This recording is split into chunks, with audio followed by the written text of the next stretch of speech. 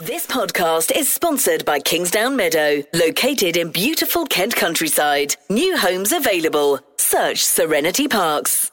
Kent Online News. News you can trust. This is the Kent Online Podcast. Nicola Everett. It's Thursday, the 4th of February. Hi, thanks ever so much for downloading today's podcast. Hope you're okay. We are going to have details on a 3-day weather warning that you definitely need to know about a little bit later on in the episode. But first up today, we're going to be chatting about mental health. If you didn't already know, it's Time to Talk Day, and the Kent Online Podcast has been told it's never been more important to speak out about how we're all feeling. We're being encouraged to get in touch with friends, family or colleagues too to see how they're coping as lockdown continues. Research by the Time to Change campaign has found that 40% of us here in the South East have felt the need to take time away from work or school during the pandemic. Zoe Hazel lives in Ramsgate and has been telling Lucy how it's affected her. The hardest thing has been the isolation. I suffer with depression as well as other things, so not being able to get out and see my friends, not having really any structure to my day has been quite difficult. It kind of feeds the necessity to stay in bed and not get up, and it's hard to fight against it when there's nothing to fight with. Yeah, absolutely. And I think a lot of people are struggling, like you say, the routine that perhaps they had before has just totally gone. Yeah, absolutely. And also with my borderline personality disorder, not being able to see my friends, like, it kind of feeds that, they don't really like you, they're just pretending to be your friend. And it can be quite difficult when you can't, everyone says reach out, but when you can't go round for a cup of tea with your friend, like, it does make it a little bit more difficult. I have definitely been using things like Zoom to keep in contact, but it's not quite the same. Yeah, definitely. I mean, a lot of us getting used to using video chats for work or for family, friends.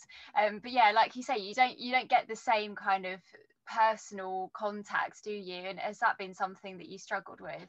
Yeah, definitely. And I'm a hugger, so I miss that, personal contact, definitely. And also, like, the anxiety to go out has been harder. Like, I suffer with social anxiety, so getting myself out the front door is always a challenge. But when there's a pandemic on, it's like, if you go out, you're going to catch COVID. So, it just makes it that little bit harder. And Ish has been speaking to Joe Loughran, who's the director of Time to Change. More people will be experiencing a mental health problem for the first time. They may well need some professional help, but actually what we know that helps enormously is being able to talk to friends, to family and to colleagues. And that might be the first thing that just helps to enable people to reach out for help and support if they need it. And that's why this is such an important day. Do you think there is a better understanding of mental health now and why it's so important to speak out, considering the year that we've all just gone through? Exactly. It's been an incredibly difficult year for everybody. I think there's definitely an appreciation of the fact that more people will be experiencing mental health problems and maybe more sympathy to that. And over the last sort of 14 years that Time to Change have been about, we've always been about changing the kind of dial on mental health to really encourage people that it's okay to talk about it and to reach out for help and support if and when they need it. And right now, that's more important than ever. Again, in the South East, when we asked people, what was it that could stop you from getting help and support, people talked about being isolated from their kind of support network. They talked about worrying about other people's problems, so they didn't want to add their own. And they talked about the fact that the isolation and the lockdown meant that they weren't getting the same kind of face-to-face time that they might normally have had. So what it tells us is that this is a really important key date to encourage people to reach out and to have those conversations. Absolutely. I mean, that feeling of isolation is so prevalent right now. We are obviously in a third national lockdown. So how do we overcome that and actually encourage people to speak out when we can't go out and really socialise with anyone? Well, the key theme for this year's Time to Talk Day is the power of small. And it's really easy to forget the fact that that tiny thing that we do that maybe is about sending a text can mean an enormous amount to somebody if they're struggling. So we know that we can't see people face to face, but it's even more important that we are reaching out and talking to each other about how we're feeling and what's going on for us. We know that we want to encourage people to do that without the premise that they have to fix everything. They don't have to be the expert, but having that one tiny piece of action that people take on today and for the rest of the year can make all the difference to people. Well, you can find loads of information and advice on where to get support on the Time to Change website if you just Google for the information. And at Kent Online this week, we've also been running stories on Children's Mental Health Week, which runs until Sunday. All of those stories contain links on where to access support. Kent Online reports. The family of a Dartford woman who died before seeing her abusive boyfriend jailed for attacking her say she's been denied justice. Gemma Robinson suffered a fractured eye socket and was left covered in bruises during just one attack that happened in November 2019. 34-year-old Joseph Falconer, who now lives in St Leonards, has been locked up for just over 3 years. Gemma took her own life last summer. Her sister Kirsty and dad Tony have been speaking outside court. I saw the after effects of what he'd done to my sister because I looked after her for a week after he'd done that. You know, she couldn't eat properly, she was eating through a straw, crying at night with nightmares of, flashbacks of what he'd done. And then after then, she was just never herself, a shell of herself, couldn't be on her own. She had 2 children that she looked after solely by herself. She struggled to get up most mornings because, she was struggling to sleep at night. She wasn't eating properly, generally not looking after herself. Many times I see her just crying, melting down. And obviously you've come out to talk today to, represent Gemma, show, your support and your love for her. In terms of the sentence, because obviously it was GBH, 3 years, I don't want to cause any upset, but there's no justice in the world, is there really? There's no justice. I find that sentencing disgusting, but quite embarrassing as well, to be honest.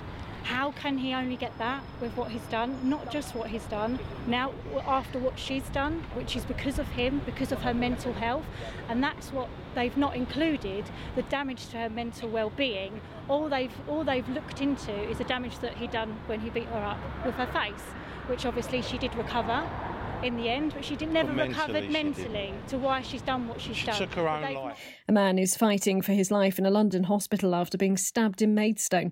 A second man is also thought to have been injured in Week Street last night, but left before emergency crews arrived. 3 men have been arrested, and it's thought the victim and suspects were known to each other. A man and his dog have been killed after being hit by a car near Folkestone. The 79-year-old was walking his pet along New Dover Road when it happened near the junction with Helena Road in Capel-le-Fernet yesterday. Meantime, a coroner's ruled the death of a 16-year-old girl who was hit by a car in Sittingbourne was a tragic accident. Ellie Payne was knocked down while crossing at traffic lights on the A2 last November.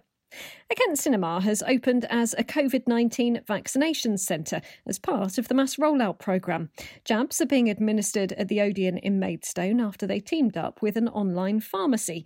Eligible patients will be contacted by the NHS to book an appointment. Meantime, a helpline's been set up in Swale to make it easier for people there who are clinically extremely vulnerable to get their COVID vaccine jab. It's been run by the council for residents in Sittingbourne, Sheerness and Faversham who need help with transport. You can find the details at Kent Online.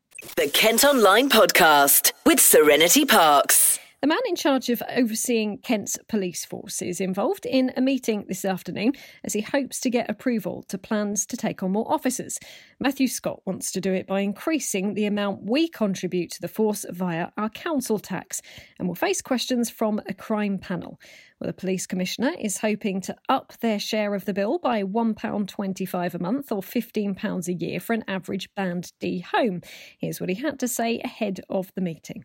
Next year I want to recruit another 145 police officers for Kent so that we can engage better with our schools, that we can shut down more county lines, the police can be more visible on our streets and we can improve crime investigation. I think for £1.25 extra per month residents would support that deal.